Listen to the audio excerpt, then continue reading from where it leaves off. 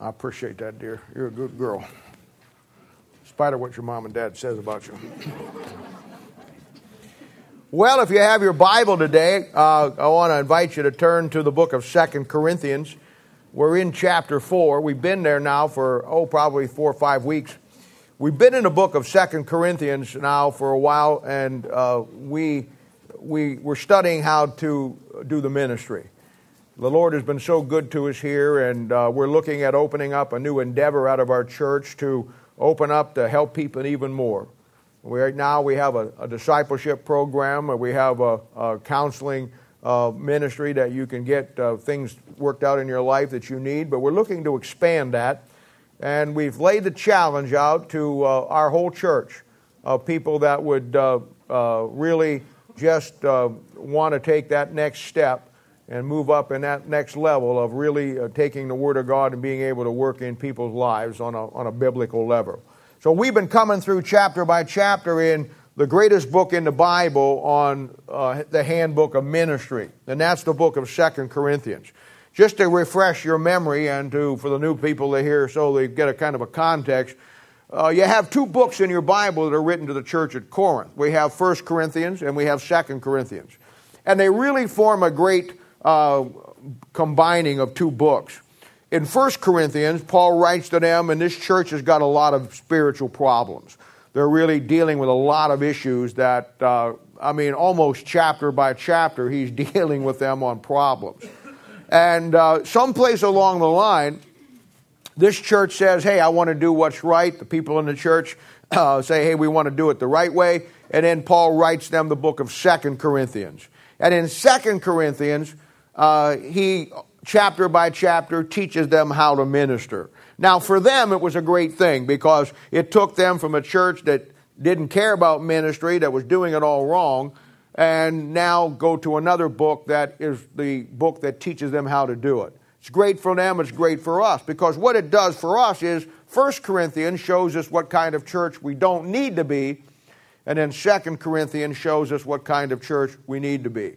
And it's really what I call the handbook of ministry. So we have been coming through that, and every chapter has a theme to it. We've been laying those out.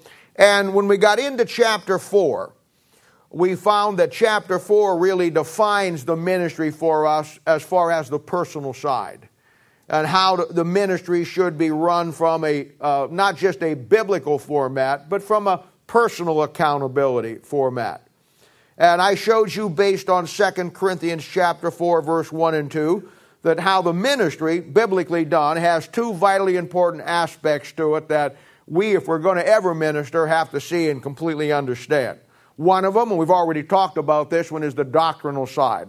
The doctrinal side is how we handle the Word of God and give it to people. And the Bible talked about that back in Paul's day, as it is today, that there are men in the pulpit who do not do the ministry correctly. The Bible talks about that they are to renounce, we are to renounce the hidden things of dishonesty, walking in craftiness, and most importantly all, handling the Word of God deceitfully.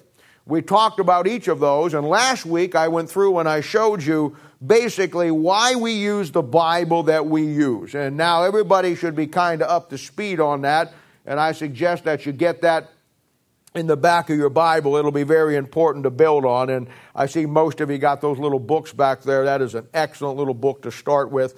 But that was the doctrinal side. That deals with us as a church, you as people who want to minister the Word of God, how we do it. We get rid of the hidden things of dishonesty, we get rid of the walking in craftiness, and we get rid of the handling the Word of God deceitfully. And then the second aspect, and we've not talked about that, this is where we're going to go today, is the practical side of it. How that you give of yourself as a pastor, as a minister, as somebody who is a leader in a ministry or a church, how to give yourself and give of yourself to others. You know, I want to read again for you the opening 2 verses here so we get kind of a understanding of what we're talking about. And let's pick it up in chapter 4 of 2 Corinthians, and I'll read the first 2 verses again. It says, "Therefore, seeing we have this ministry, as we have received mercy, we faint not, but have renounced the hidden things of dishonesty, not walking in craftiness, nor handling the word of God deceitfully, but by manifestation of truth, commending ourselves to every man's conscience in the sight of God. Now, Father, we ask you today to give us the wisdom and insight into all that we need to talk about. Help us to grow. Help this church, Lord, to produce some men and women that will really take the stand and begin to do the work. And Lord, we thank you and praise you for what you've given us already, and for the men and women who have committed their hearts and their lives to this great work for you. And we just ask you, Father, to bless this time today. In Jesus' name, for his sake we ask it. Amen. Now you remember the first thing I told you here in verse 1, it says, therefore, seeing we have this ministry, as we have received mercy, we faint not. I told you, very important. What he's saying there is, look, you got a ministry, and you got that ministry because God gave you the grace to get saved and saved you by his grace. And so what he's saying is, don't faint, don't quit now. In other words, when you get saved, it's not all over, it's just beginning. God saved you for a purpose. So many of God's people get saved and then they faint, they quit, they don't go any farther. And that is not what we're supposed to do. You're supposed to take the same mercy that God gave you, and through ministry, disperse that mercy to other people by showing them what God has done for you and then showing them what God will do for them. But now when it comes to this practical side here, and we begin to see how it all fits into the Bible. When I think about the doctrinal side of the Bible, what we talked about a couple of weeks ago, my favorite verse is found in 2 Timothy chapter 2, verse 13. Very familiar verse. But to me, when I think of my responsibility as a pastor, as a leader, as a spiritual minister of the gospel, when I think of my doctrinal responsibility to you, this is the verse that always comes to my mind. One of my favorite verses in the Bible dealing with this aspect. For it says this, and we've talked about it many, many times. For this cause also thank we God without ceasing. Because when you receive the word of God, which you heard of us, you received it not as the word of men, but as it is in truth the word of God, which effectually worketh also in you that believe. Now that's my verse for my responsibility from the doctrinal side of giving you the Bible. I have a passion for the word of God, more than anything else on this planet. Because nothing on this planet has done more for me than the word of God. And when you recognize that, then this is where you lose yourself in the things of God, and the world doesn't mean much to you anymore. And you get to the point, as I hope that some of you will, that you believe that the Word of God is the absolute of your life. It has the answers to everything and every issue and every problem you're going to struggle with. And maybe you're here this morning and you have issues. Maybe you have personal issues. Maybe you have things that you're struggling with. Maybe you're having problems within your marriage, or you're having problems with your children. You know what? The Bible has all of the answers. But it isn't just about getting a Bible. Going out and buying a piano doesn't make you a piano player. Going out and buy a great set of tools don't make you a mechanic.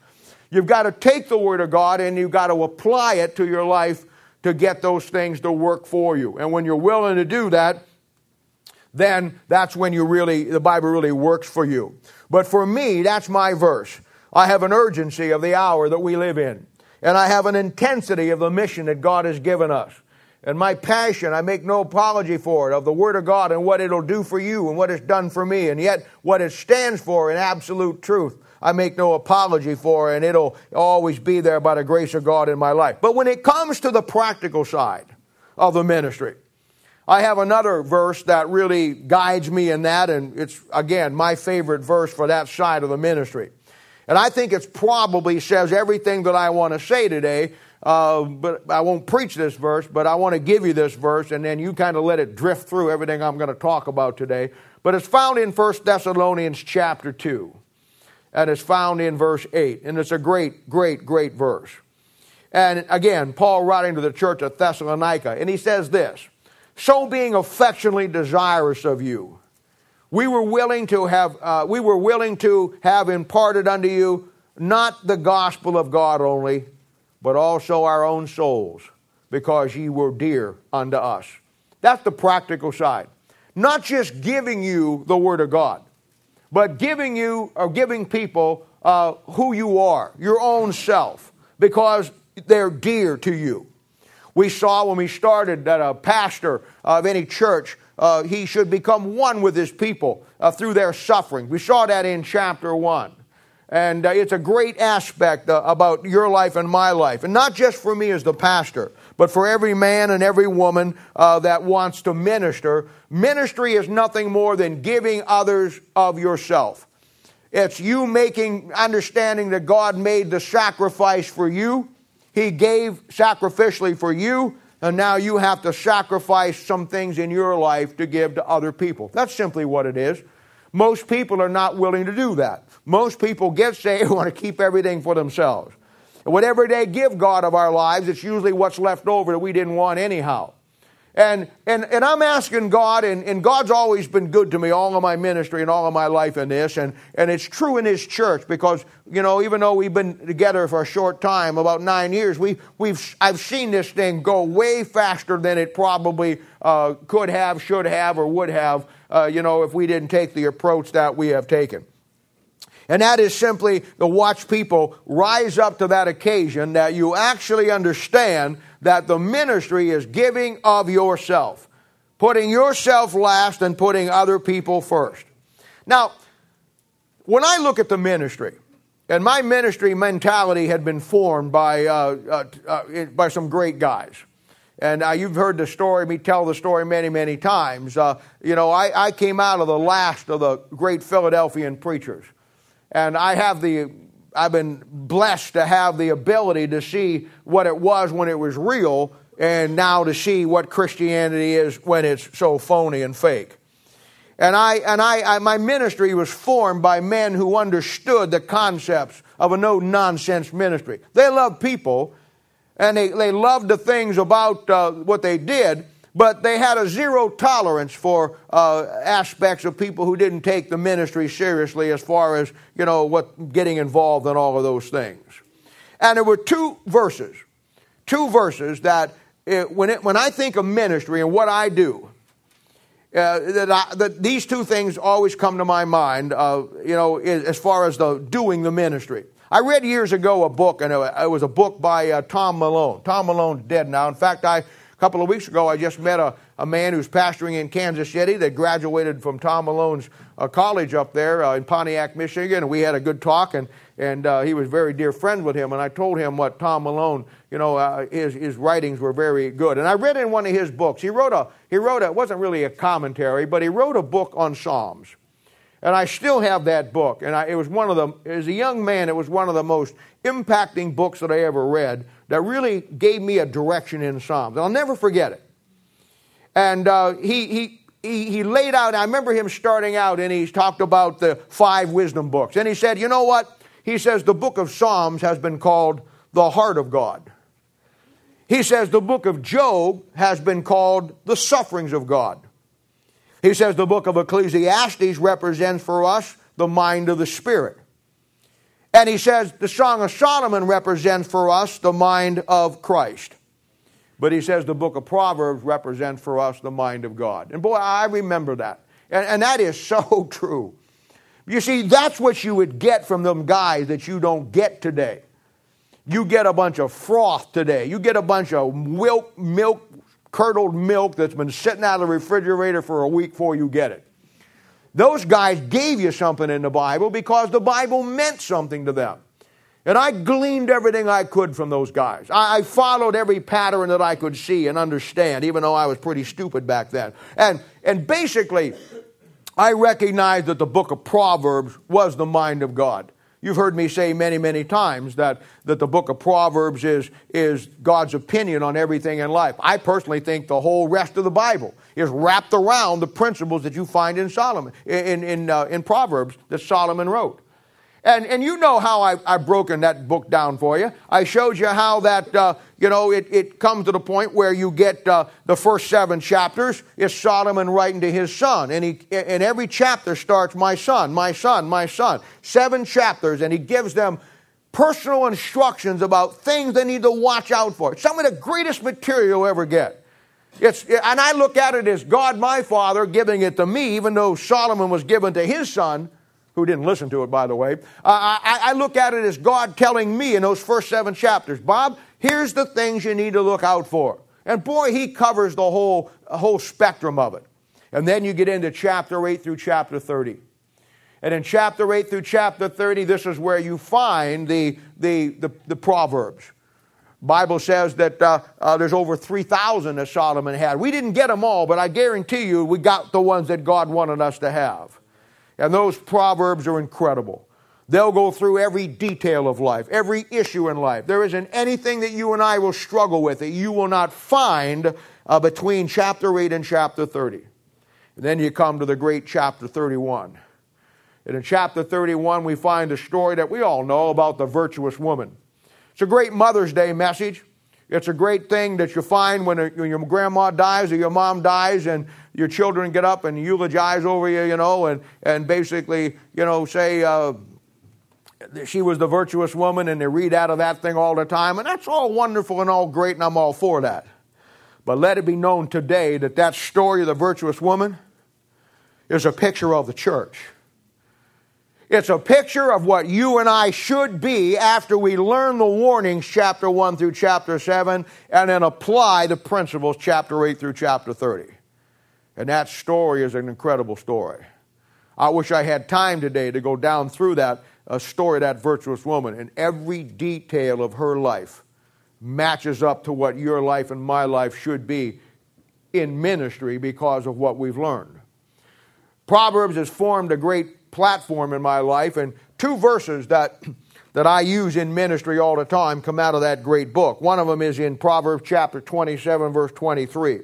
And this is for my own personal instruction as a pastor. It ought to be yours too if you're going to be in ministry or you're going to be a leader or work with me in ministry. It simply says, "Be thou diligent to know the state of thy flocks and to look well nigh to thy herds." Now that's a great verse for a pastor. That's a great verse for a father.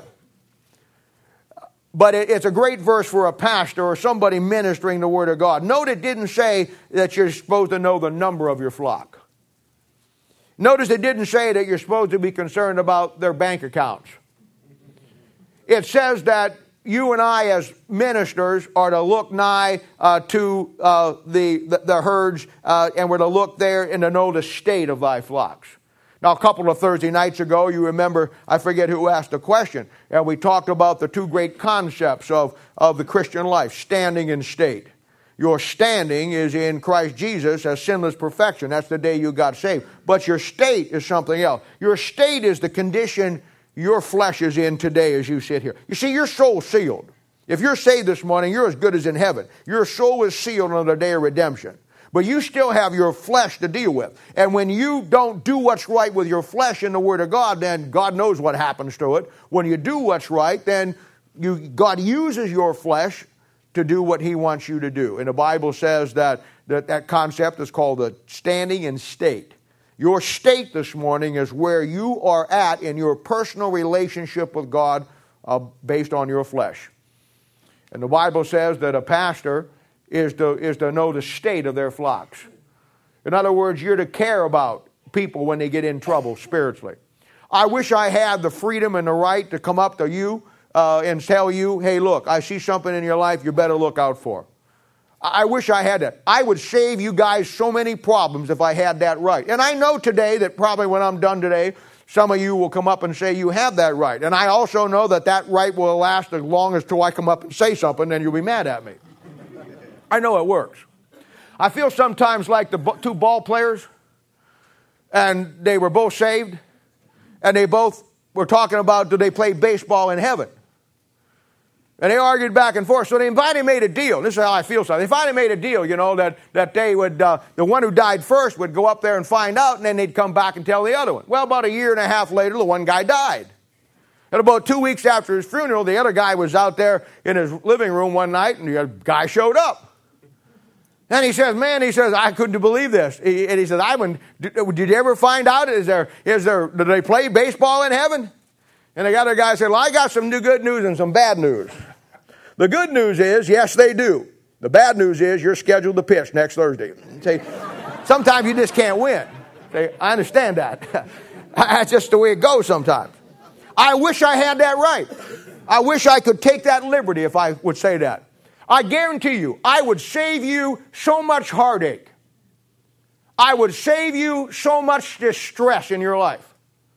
Because a pastor is to look to the state of his flock. And when he does it biblically, I'm telling you, I see things coming in your life. I see you hooking up with the wrong relationships or doing the wrong deal. And I see it long before you see it. That's my job. I just wish I had the right to do that. See, I wish the Bible didn't say, it just says I'm to know it. And that sometimes drives me crazy. I have watched God's people sink their ship and go down to the bottom of the sea. And if I could have just said, but I know as well as I'm standing here, the moment I would have said, you got to watch out for that guy, you'd go tell that guy, Bob said you need to watch out for you, and then I'd be in trouble, you see? So you just keep your mouth shut. But, if I had that, I'd save you a lot of heartache. But the real truth of it is, you know what? I preach to you every week, preach to you every Thursday, and give you the principles involved with whatever you're going through anyhow. Why would I think you listen to me if you won't listen to the book and the Holy Spirit of God anyhow?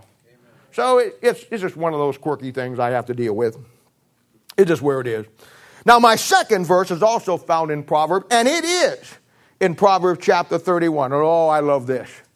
And when I think of me, I think of this verse. I think of my ministry, I think of this. It says down verse 15, 16, and 17. I don't have time to read it all this morning, but I love it. And it's talking about the virtuous woman now. And it has listed everything that she's done. And boy, we could find the great parallels. But then it says this. And this is where my ministry is. She rises also while it is yet night. If you know anything about the Bible, you know the nighttime in the Bible is a picture of the church age. I mean, I don't have time to go into that this morning, but you should probably already know that. And giveth meat to her household, and a portion to her maidens. Now, you see that thing, giveth meat to her household, and then a portion to her maidens? That means that your ministry starts at home. That means that the Bible that you have has to start at home. It starts with your household. Then it goes to the maidens.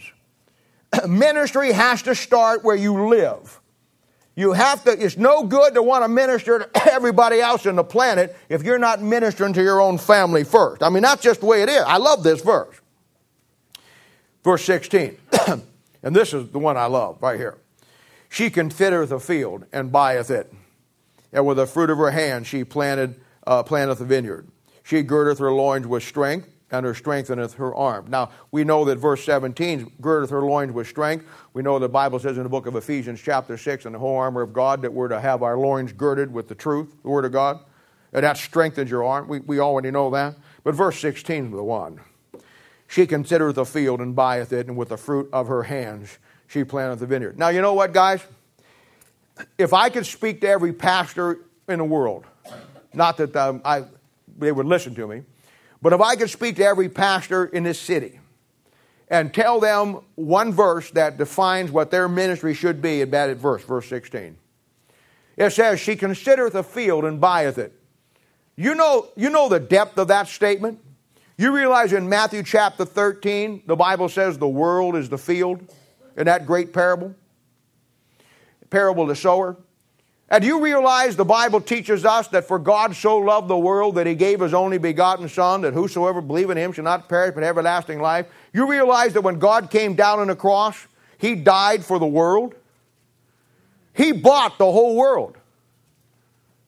He considered the field, and he bought the whole field. He bought the world with his death on Calvary's cross. But you notice this verse here? I love this. She considereth a field. It didn't say she considereth the field. You see, God never asked me to buy the whole world. He just asked me to buy a piece of it. And my field's Kansas City. And yet I buy the field with all the intensity, even though it's my little piece right here. I buy it with all the intensity that he bought the whole world with. You know, if every pastor would grab that and realize that God hasn't called you to win the world to Christ, God's called you to build and buy and consider a field. Not the whole field, just a field. And if you'll consider to buy that field and then go after it with the same intensity for that field that God has called you to do, that he went after and died for the whole world, you'd get something done. And not only does it give you the motivation and the mindset, but the next part of that verse tells you how to do it. And I love it. We've all been kids. When I was a kid growing up, I loved to play in fields. I mean, it was always 3 or 4 fields, 2 blocks from my house. We play army in them. We put forts in them. We dug holes in them. We did everything that you could do in a field. And I remember, I remember sitting on the front porch and talking to Mr. Anthony. I told you that story a couple of Thursday nights ago. And he used to tell me how that 50 years before we ever moved into that place, that it was all fields and farmland. Now you look around, there's houses, blocks, neighborhoods, churches, steel mills. But he said 50, 60 years ago, it was just farmland. Somebody took that farmland and developed it into a residential thing. You know, that's how you build a church. That's what he's saying. He says, she considereth a field and buyeth it, and with the fruit of her hand she planteth a vineyard. Now that's how you build a church. You go into a field, and you know it the same way as I do. If you're going to plant something, you just can't start planting in a field now, can you? There's rocks in that field that's got to get taken out. There's weeds in that field that have to be taken out. The grass has to be cut. And I guarantee you, when you start to clear that field, you're going to find some creepy crawler things that are moving out from under them rocks. Just like building the church. We've had our share of creepy crawler things, but I don't know what to tell you. But you build it by the fruit of your hands. She planteth it 1 tree at a time. The ministry is 1 person at a time. The ministry is 1 couple at a time. The ministry is not mass evangelism. The ministry is not canvassing an area to try to get how many people we can get to come. The ministry is simply, with the fruit of her hand, she planteth a vineyard. You build a church 1 person at a time. You build a church 1 couple at a time, 1 family at a time. This church went from 12 people to around 300 people only because we bought the field, we cleared it off, and then 1 couple at a time, 1 person at a time. 1 person at a time came in and got everything that they needed. And now we got a vineyard. But it all goes back with your mindset of the intensity of buying a field. That's what I look for in people to help me in ministry. I'll just be honest with you. I don't care about your skills. I don't care how good looking you are. I don't care how tall you are, how short you are. I don't care about any of that. My only concern is when you look at what we're trying to do here, will you buy this field with the same intensity that I'm buying it for? That's all I care about. That's what leadership is. That's what ministers are. It's somebody getting on board and realizing why God puts you here, why God caused this church to happen, why He gives us what He gives us. And then you, some of you, hopefully all of you, getting on board and saying, you know what, that's my field and I'm going to buy it. And then you put everything else aside and you buy it. That's how it's done. 1 person at a time. A couple of weeks ago on a Thursday night, somebody asked a question about David's mighty men of valor, and I laid out the 4 concepts that they had. The courage, their determination, their loyalty, and their honor. Those are all the things that you find in somebody who's buying that field. And boy, when you look at that thing, and you look at that thing in Proverbs chapter 31, that virtuous woman, it mirrors everything that we should be. Now, our second part of this verse that we're going to get into today, the practical side, also breaks down into 2 different aspects. It breaks down 2. Very important. He says in 2 Corinthians chapter 4, verse 2, renouncing the hidden things of dishonesty, not walking in craftiness, nor handling the word of God deceitfully. But here's what he said. But by manifestation of truth, commending ourselves to every man's conscience in the sight of God. Now, that's what I want to talk to you about this morning. Those 2 things. I want to talk to you about in ministry on the practical side what it means when it says but by manifestation of truth. And then I want to talk to you about what it means when it says commending ourselves to every man's conscience in the sight of God. Now these 2 will form the practical side of ministry for you and for me. It's real simple. We're going to look at the one first, manifestation of truth. You know, that word manifestation is a great word. Bible says in 1 Timothy chapter 3, verse 16, it says that God was manifested in the flesh. While I'm thinking about that, remember last week we talked about all the new translations, how that Origen back there about 180 AD didn't like the deity of Christ, so he took it all out. Well, if you got any other Bible than the King James Bible, it won't say God manifested in the flesh. You know what it'll say? It'll say He who was manifested in the flesh. They take God out. You know why? Because Origen didn't believe that God was manifested in the flesh, so he put in He. That's why you stick with this book right here. But that being aside, God manifested in the flesh. Now the word manifest means to bring forth something. And when Christ, He manifested God in two ways. And it's a model for us. The first way He manifested God was by His birth. He had to be born. And then the second way He manifested God was His walk. Simply put, our lives should be a manifestation of God's truth in all that we do. One, by our new birth, the day you got saved. And then after that, two, your walk with God, just like Christ. He's the model. And when the Bible says Christ manifested God in the flesh, or God was manifested in the flesh through Christ, you and I should manifest what God is through your life and my life by your new birth and then by your walk.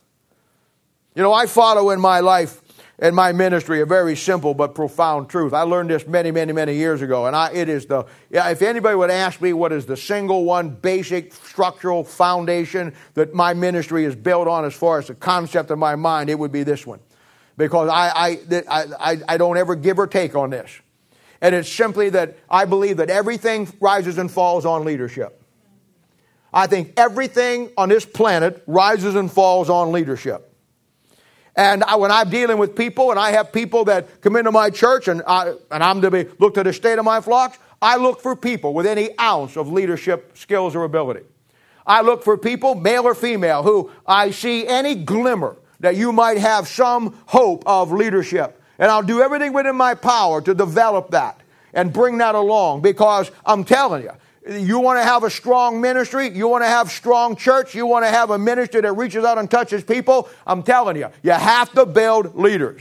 I was telling another pastor a couple of weeks ago, we had to go to a funeral, and I was telling your favorite pastor, Bob, I was telling him about you, Zach. Well, you were there, and he saw you, and he asked who this guy was, and I think you had that same shirt on. You did wash it since then, didn't you? That was 3 weeks ago. You didn't? I didn't think so. And he says, is that one of your guys? And I say, and he said, was he in the airborne? I said, no, he's just a wannabe. He's never in the airborne. I said, he's really a sissy at heart. I said, no. I said, he's one of the guys. I said, I'll tell you what. I said, and he's just like about, 9 or 10 or 20 other guys I got. I said, that kid, and I was telling him about your brothers, and I was telling him about some of the other guys, and I said, that guy can really preach the Word of God. And he looks at me, and he says, with seriousness, he looks at me and says, how did he learn his preaching skills?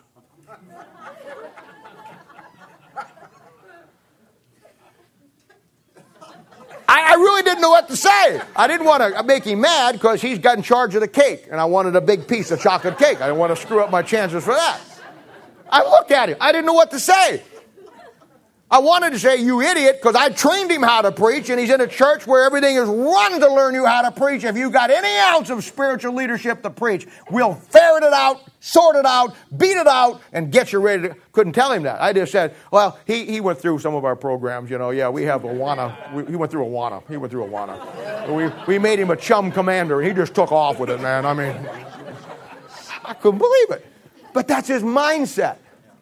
He couldn't believe that any church could produce guys who could really preach. Do you know why? Take a guess why. Bob, tell us why. He couldn't preach men who could preach away out of a wet paper bag. But he puts guys in the ministry to preach that can't preach because he's so intimidated anybody better than him, he gets all upset about it. Hey, I couldn't believe he asked me that question. It was one of those things I thought, why did you ask me that? I don't want to end this relationship yet. But why? Everything rises and falls on leadership. You know the number one key thing I look for in leadership, and I think it's fundamentally, it's the backbone of what a leader is.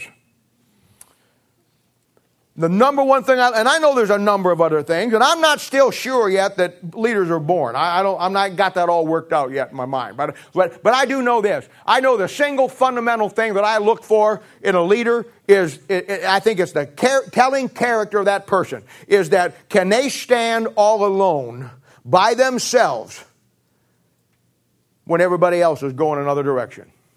That's what I look for. I've seen a lot of people who had what I thought was good leadership skills, but the moment they get with some halfway Christian situation that it always pulls them off focus. They're okay for a short time. Oh, I'm committed. I'm going to do this. I'm going to do that. But then somebody else or something else gets in their world who isn't doing it, and they just stray right off of that thing. That's not leadership. Leadership is you set your course. Leadership is you buy the field. And come hell or high water, nobody pulls you off focus. No matter what happens. If the whole world leaves you, if everybody in your church gets up and walks out, if you're right and the book is right and you stay with that book, that's leadership. And you don't find that very often. But to me, that's the number one mark of characteristic. But I'm telling you, everything falls on leadership. I look for it, any sign of it in people, and then try to develop it. Sometimes it works, sometimes it doesn't work out. But that's what I believe. I believe that spiritual leadership for a pastor or a deacon or a teacher or a leader anywhere, it should be someone who has gotten to the place in their life where they manifest God's truth by their lives and all that they do because of that new birth. Yet at the same time, I must tell you, none of us are perfect. I'm not looking for perfect people.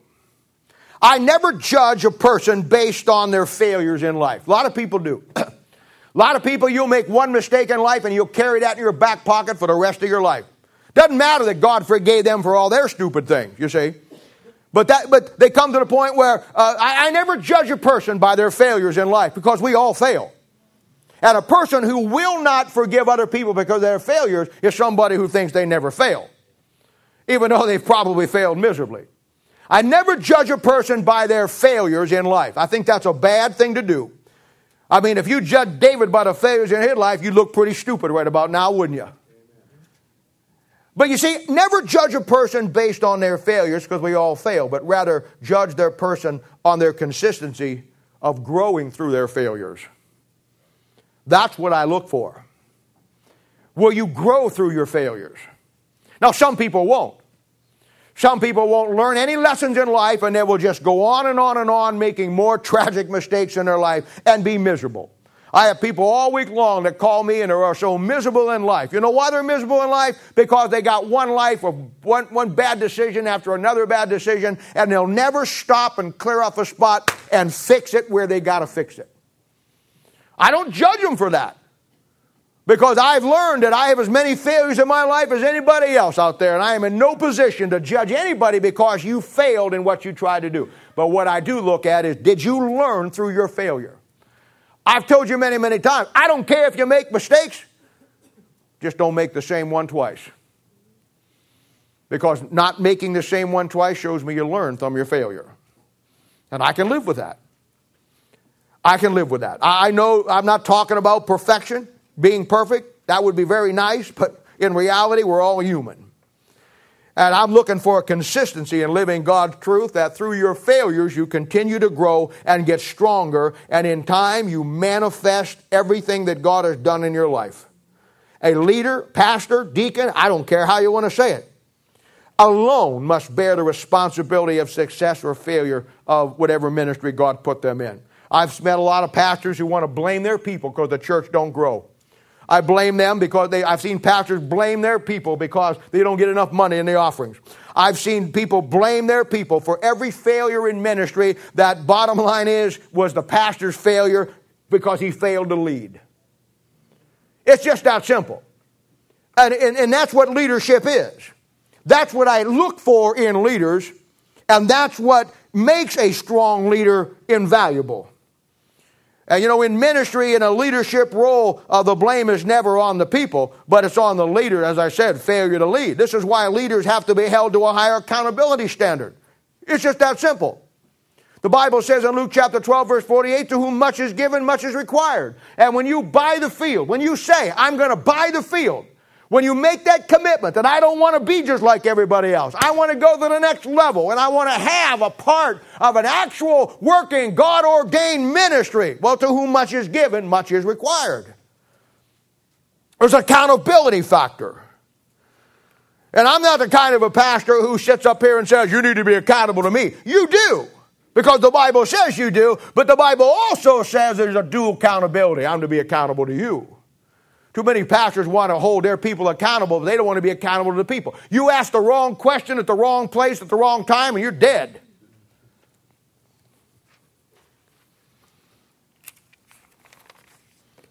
Yeah, I'll put up a lot of stupid stuff with normal garden variety Christians. I mean, I will. I realize that, like, I'll put up with John not putting ice in my drink today. If Jimmy would have been here, it had ice in it. But then where is Jimmy today? See?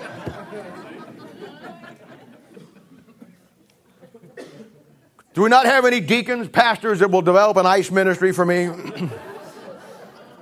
This is warm. It's all right.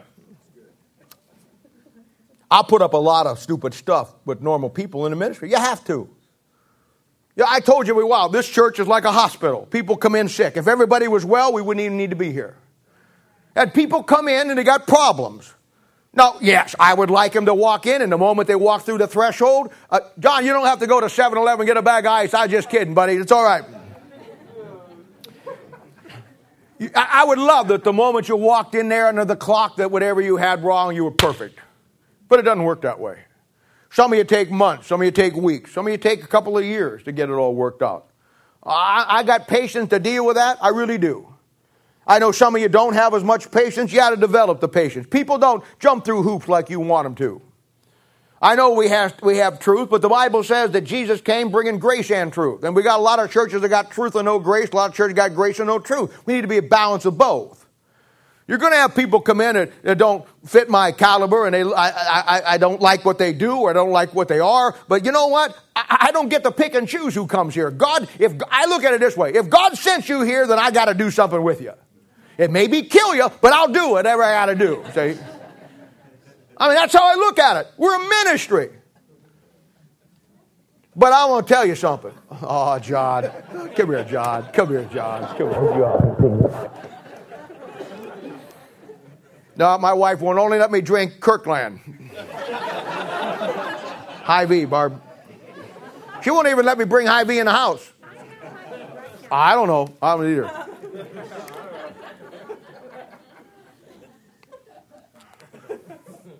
That tastes funny, John. I'm not sure what it's all in there. No. Thank you, buddy.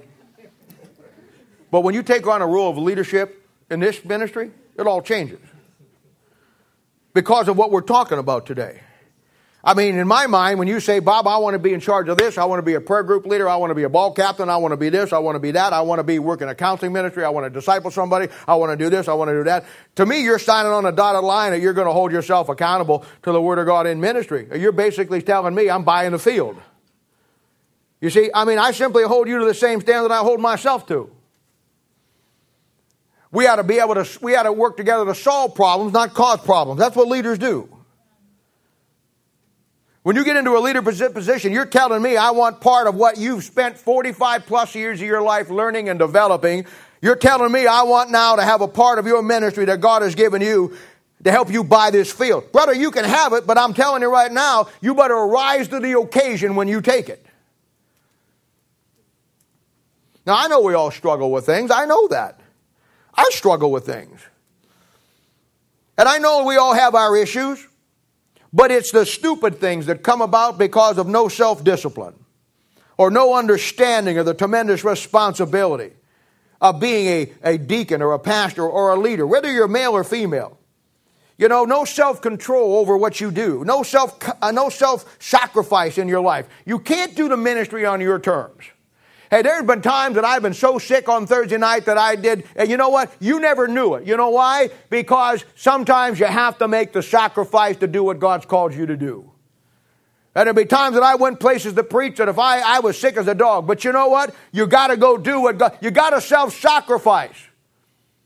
I learned the ministry of a man that his mother was dying.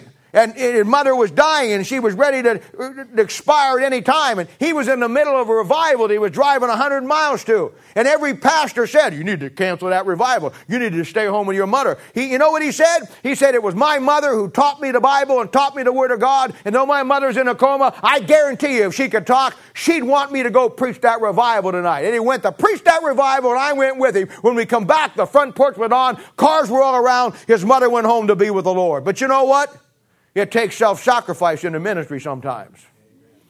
No, I'm not saying that works across the board and everything in your life. Understand what I'm saying. But what I am saying is this, kids. You just can't do ministry when it's convenient.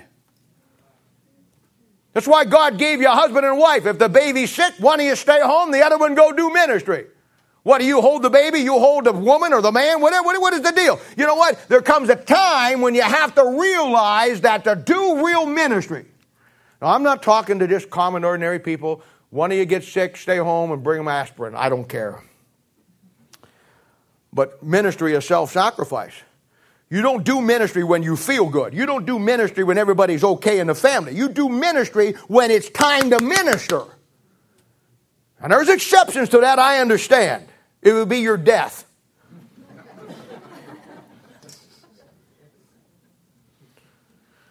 Giving yourself to people. Somebody said years ago, I never forgot this either. It's a simple thing, and it's really almost a goofy thing, but it's so profound. It says, God first, others second, and me last. There's a lot of weight to that. You know, over the years I've seen this. I mean, people don't follow you as a leader because you have a badge that says, I'm a leader, follow me. And I've seen this over the years. You see it a lot in the families of pastors. I've known some of the greatest pastors who were the greatest preachers that built some of the greatest churches, and they lost their whole kids and their family, don't even go to church today. I've seen it all my life. I've seen it with pastors, deacons, and spiritual leaders, you know, and all this stuff. And I've seen it, man. I've seen it. I mean, dad and mom go to church, but the kids live like hell, don't want to have anything to do with church. And I'm going to tell you something. You young couples here, in our church is probably 80% of you young couples that have young kids. I'm telling you, you better learn what I'm about to tell you. You better see and grasp some things about when you have kids or if you have young kids about what I'm going to talk about here, and hear me out. Because as a leader, you have to have credibility. And credibility doesn't come because you get ordained as a deacon or become a pastor or get a church. That's not how you get credibility. Credibility becomes because you manifest truth in what you do. But I've seen it all the time. Nothing hurts your credibility of being a pastor, a deacon, or a leader more than having a child that could care less about God that was raised on your watch. Now, and at the same time, I'm telling you, I'm not criticizing anybody because of the fact of everybody has problem with their kids. Everybody has problem with them when they hit teenagers' age. I had problem with mine. Everybody has them. I'm not talking about that. It's not the fact that they're not in church or ministry. It's not the fact that they're not spiritual in what they're doing. It's the fact that when you had a chance to deal with them on a spiritual basis and drop the hammer to keep them in line, you failed to do it. Father Flanagan. Boys Town. One of the greatest movies with Spencer Tracy playing Father Flanagan. Father Flanagan was a real guy. He could Boys Town, basically out of nothing. He took a bunch of homeless kids in the Depression era. He had a favorite saying.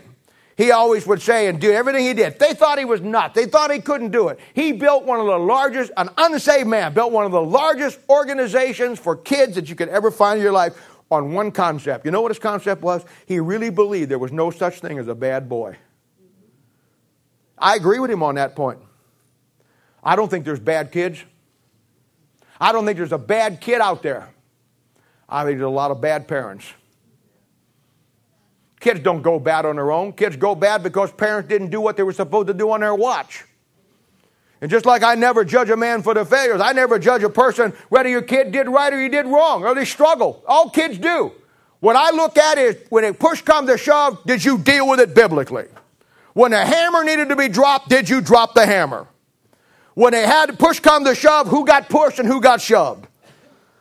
Someplace along the line. I know you can't make them do right, but you can take a biblical stand that will give you the best chance of reaching them. You got to stop enabling them. You got to stop babying them. You got to hold them accountable to their bad choices. You've got to come to the place, and it may mean that you have to, in some cases, God forbid, you have to separate from them and say, look, if you've chosen this lifestyle, that's not our lifestyle. I love you, I care for you, but you know what? You got to go your way and I got to go mine. But know the door's always open if you ever want to do what's right. Parents putting up with their kids drinking and doing drugs and smoking and doing all those things, I don't understand it.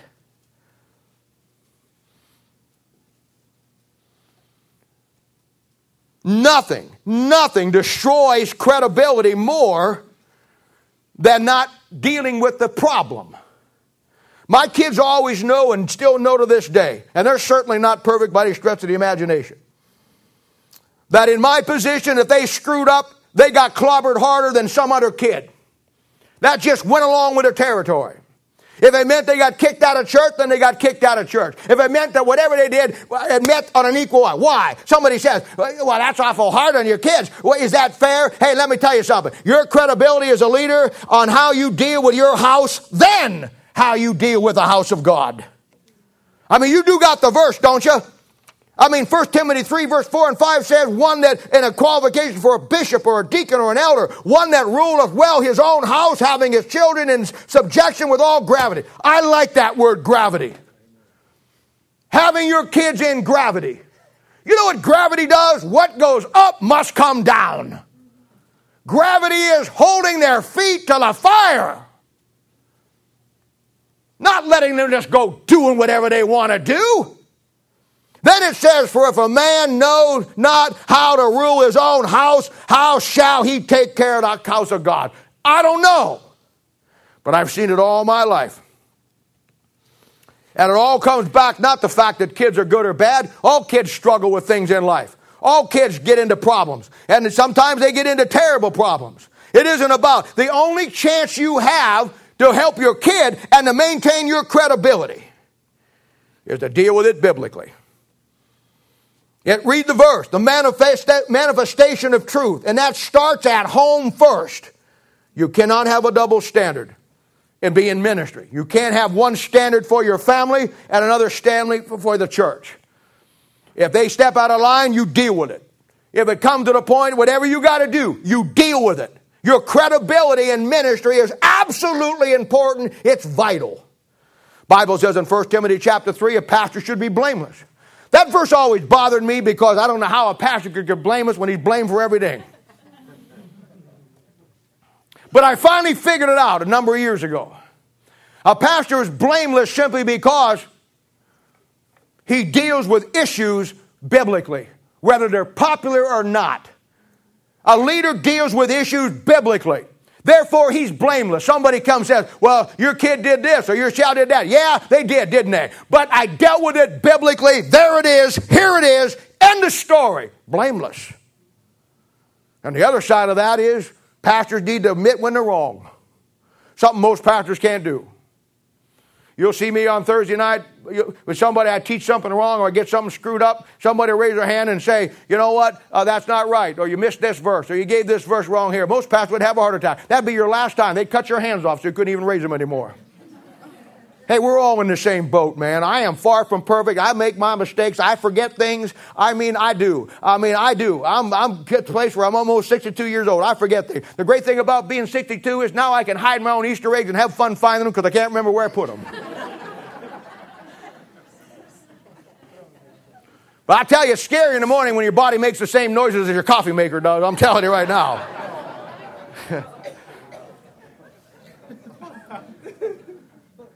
My biggest problem is I don't remember a lot of things. I don't remember what I just said. What did I just say? We're all here to help everybody. Everybody works together. Everybody, and pastors think like they got to live above the people as far as they don't make mistakes. Hey, stick around with me. You get me in the right mood and push the right buttons, I'll give you a cussing like you ain't ever heard. Amen. In Jesus' name, of course. We're all frail. We're all fragile. We all make mistakes. And I didn't say that just so I could go around and cuss. But manifestation of truth, my friend, starts at home. You cannot have a double standard. And the only way to get that credibility is to deal with those issues in your life. And I've seen pastors all my life. I've seen deacons' kids were the worst kids on the planet. And I know every kid has problems. Every kid has the potential to do some stupid things and probably will. It's how you deal with it. You don't pretend it's okay. You don't sweep it under the rug. You don't make excuses for them. You don't say, oh, well, you know what? Oh, they're really good down in their heart. No, just get out of here. You young couples need to learn from that. You need to train your kids up. Hold them accountable. Don't let them just do whatever they want to do. Make sure that they understand that this house is God's house. You're going to be the leaders of this church. You already are, but someday if Jesus doesn't come, you'll be even greater potential of leaders in this church. And you got to have credibility. You got to have credibility. This is why leadership always has to be held to a higher level of accountability.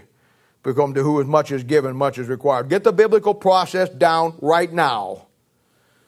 We as leaders have to manifest truth. We manifest that by our birth, new birth, and by our walk with God. God manifested in the flesh. Then the second one. And again, this all goes back to what we talked about in 2 Corinthians a while back, where it talked about that we have the epistle written in our heart, read of all men. This is really what it is. Now, the second one is also very important, and it says, commending ourselves to every man's conscience in the sight of God. Now, conscience is one of those big, spooky, mystery words. Let me explain to you from a Bible standpoint what your conscience is. Your conscience is man's spirit. You got a body, soul, and spirit. Your body is what's sitting on that thing right now. Your soul's inside that, and your spirit is your conscience. And he says, commending ourselves to every man's conscience in the sight of God. In the ministry, we're to provide all things honest, not only before God, but also before men. Romans 12:17 says, provide things honest in the sight of all men. If you're ever going to commend yourself to every man's conscience, then this is where the hidden things of dishonesty, walking in craftiness, handling the word of God deceitfully, they got to go. If you're going to commend yourself to every man's conscience, this is where you've got to be honest. In ministry, as a pastor, deacon, spiritual leader, there's a tremendous aspect of ministry. It's called the trust factor. The trust factor.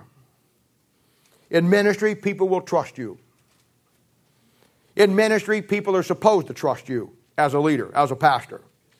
You know, I've found in ministry there's many mistakes that a pastor can make, and people will forgive him and just chalk it up till he's human and will let it go. But I'm going to tell you also, there's one area where you'll lose it and you'll probably never get it back, and that's when you violate somebody's trust. It can never be violated. Never. Trust is the key to any relationship whatsoever. It's certainly the key to biblical Christianity, and it's certainly the key to your marriage, and it's certainly the key to your relationship with your kids, and it's certainly our relationship in this church.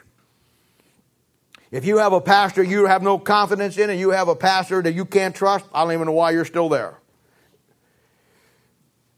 If you're going to say you're going to do something as a pastor, do it. You see, we as leaders, we represent God and His Word, the manifestation of truth. People will trust you in that. People come to church because they got needs. And when they see somebody up there and they say what they want to hear, and they tell them, and they give them, or they help them, that trust automatically develops. But as a leader, as a minister, that you can never violate that trust. You have to be, as best you can, who you are and live the life that manifests the truth, even though you're still a sinner. People will forgive you for a lot of things, but dishonesty in the ministry is not one of them. Violating that trust. A pastor, leader, deacon, whoever, has a tremendous responsibility in keeping the trust of their people. People will tell you things in confession. They'll tell you things in confidence. They'll confess things to you. They'll lay out their deepest, darkest secrets, their fears, their sins, and they trust you to do right as a minister with what you have. And that's just the way it is, folks. A pastor, leader's life and ministry should be an open book. No hidden chapters. No ulterior motives. Nothing that's not transparent. What you see is basically what you get. Does the guy live what he says in the pulpit?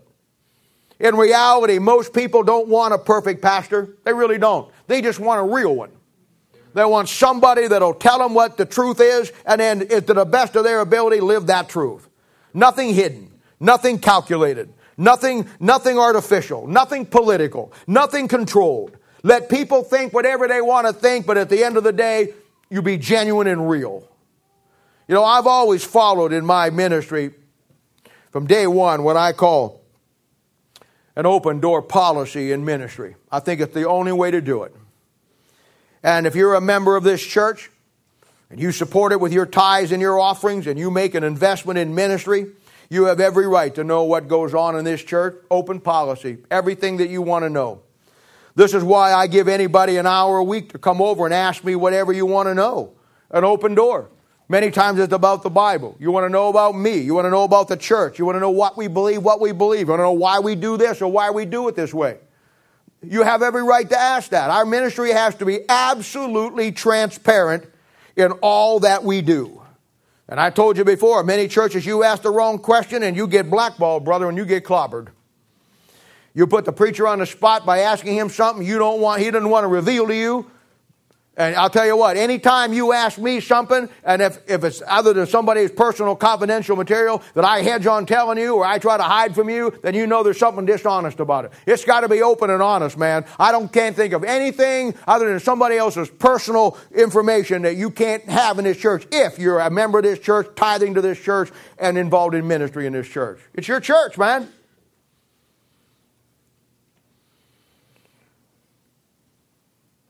You know, I've had people ask me to come here. How do you join your church? Most churches, at the end, they give a thing, and you walk down and you kneel down there and you come to join. And then the guy gets up and takes 20 minutes. We just so-and-so came by letter. This so-and-so came by baptism. This person came by this. This person came by this. And everybody's happy about it. That means, do you really think at the Church of Antioch that's what they did? We do some of the stupidest stuff in churches today that mean absolutely nothing. What good does it mean that if you come down here and fall on your knees and say, I want to join this church, if you do nothing with it? I would much rather you just get involved, do what you're supposed to do, and then somewhere along the process, wake up some morning, and when you open the blind, the sun hits you in the face, you say, oh, that's my church. By the field. By the field. You see, that's something that you got to decide yourself, and coming down and making some snotty confession there, this ruins the rug, man. Doesn't do much for anybody. You have to decide yourself. You know, most churches, I ain't kidding you, this is true. I've been around these guys all my life. And most churches have two rules that they keep. They keep an active role and an inactive role. Their active role will be how many people come to church every Sunday. Their inactive role will all be the people who joined the church for the last 500 years. And depending on where you're at, you ask the pastor how many are running. Now, he has the option. If he wants to really impress you, he'll give you his inactive role.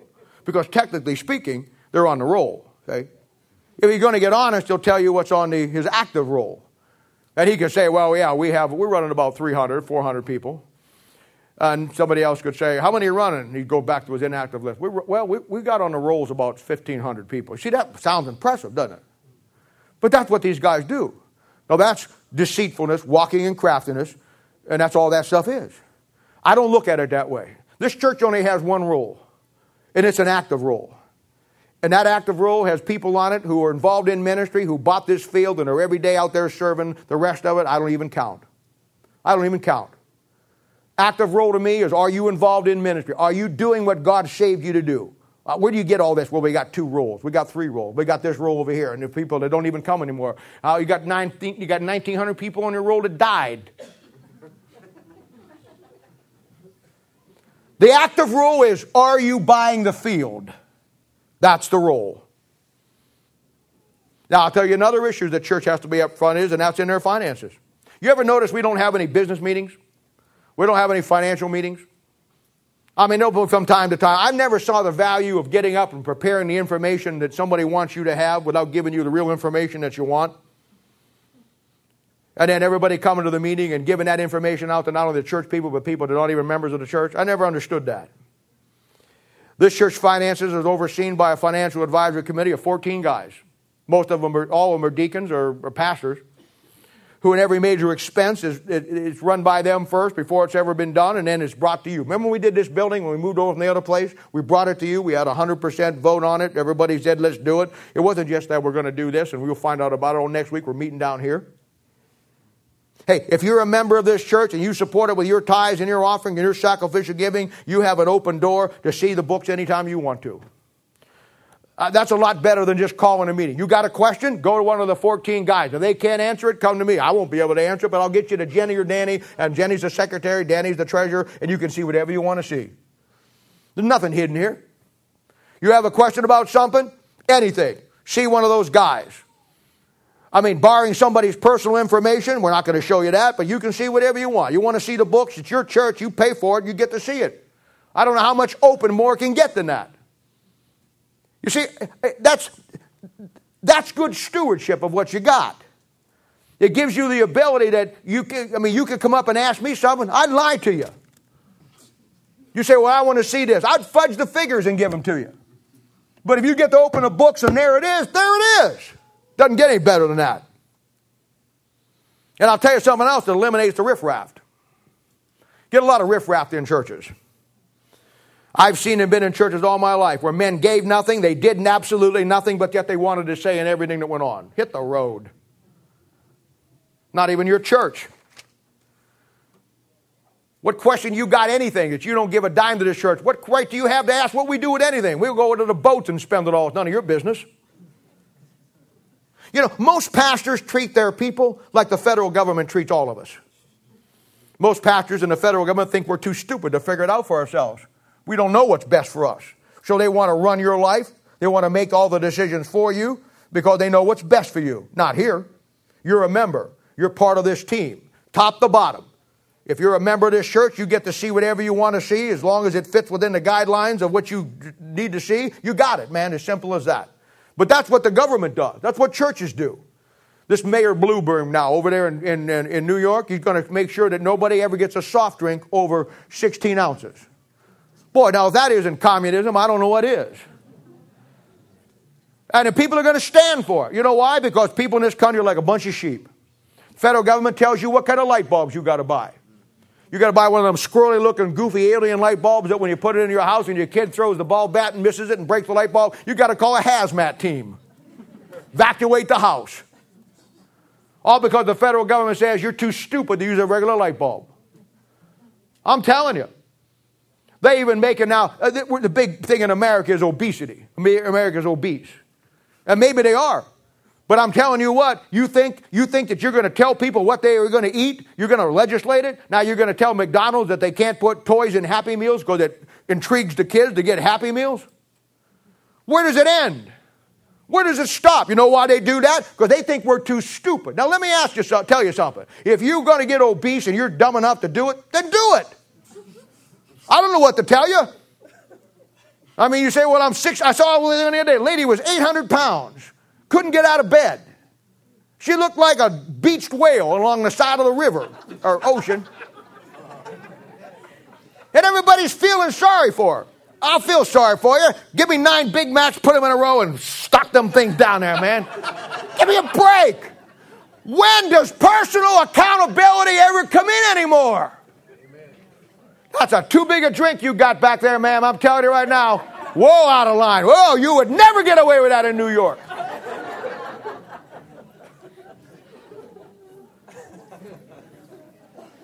Nobody's figured it out. Everybody says, well, this country's going to hell in a handbag. Yeah, it is. Nobody's ever figured it out. Let me tell you something. I told you last week, in the history of the world in 6,000 years, there's never been a nation that survived 200 years after they dumped the Word of God. We're 100 years into it. It ain't about how big your Coke is. Anybody whether you put toys in Happy Meals? How much sugar you give your kids? It's about once any country turns its back on God and the Word of God, that country goes into regression. And you saw it through the greatest empires, the Babylonian Empire, the Assyrian Empire, the Roman Empire.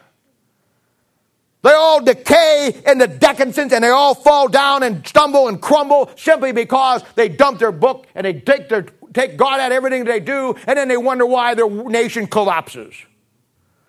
This country has no self-discipline in it. The people coming up in it, the kids coming up in it, nobody, the moms and dads don't have any structure whatsoever. I don't know what to tell you.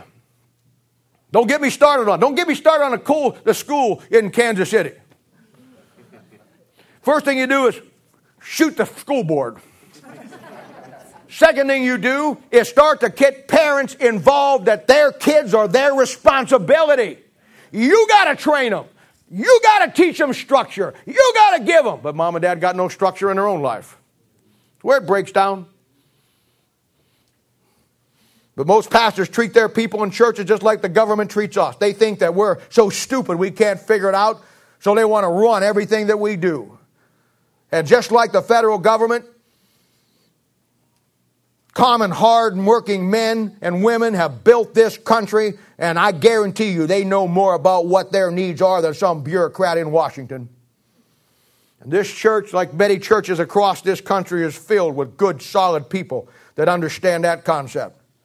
Government and churches and pastors have much in common. Both never figure out that you can't spend it if you don't have it.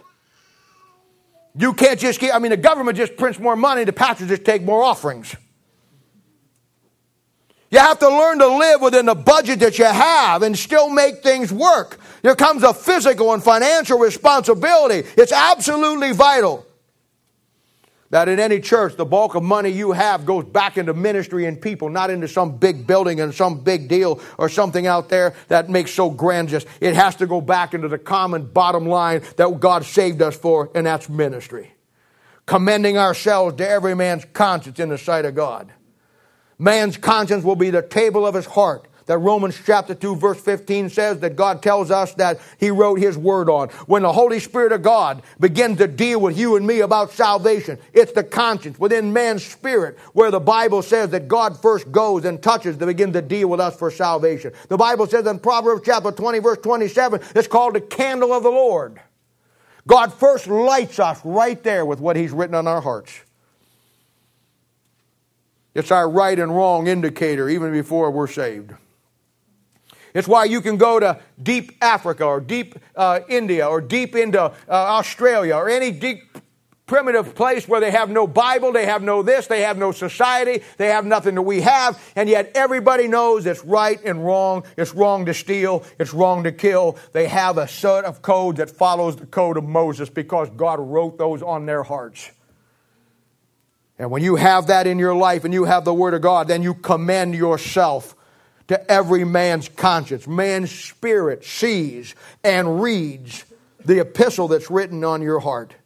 You live the life based on biblical principles at all times to the best of your ability, open and honest before all men. You be open, you be real, you be transparent, but you be biblical. Now, 5 areas we've looked at in this chapter that really define the New Testament ministry. We looked at renouncing the hidden things of dishonesty, walking in craftiness, and handling the Word of God deceitfully. That was the doctrinal side. Now today we've looked at the practical side, the manifestation of truth, and commending ourselves to every man's conscience. These form what the New Testament Bible-based ministry should be. You know, bad Christians leave a life of carnage behind them. It would be good and nice if your sin and my sin just stayed with us. But like a man transposing a great piece of music, we as parents, Christians, people who don't live our life right with God, we transpose all of our bad things into our children. And many times those things go on for generation after generation and after generation. I've seen in our own church how that some of you young men or young ladies have risen up in your family going back for I don't know how long, has been so messed up and screwed up and just an absolute zero when it comes to anything. But yet God used you to stand up and break that chain. And now you've started a new chapter, a new era in your own family. And from this point on, you know, you're going to raise your kids and reign your family. But bad Christians leave a life of carnage behind them. Bad marriages. Their children pick up their sins. They get into bad marriages. They just keep going on and on and on and on. Good Christians leave a life of good things behind them. People look at somebody who lived their life for God and loved the Bible and went to church. They always think fondly of them. We'll always look back and think of things that we watched them do, that we learned. And we look at their kids, and we look at, some of the things that they did in the churches that they were in, and all of those things. But leaders,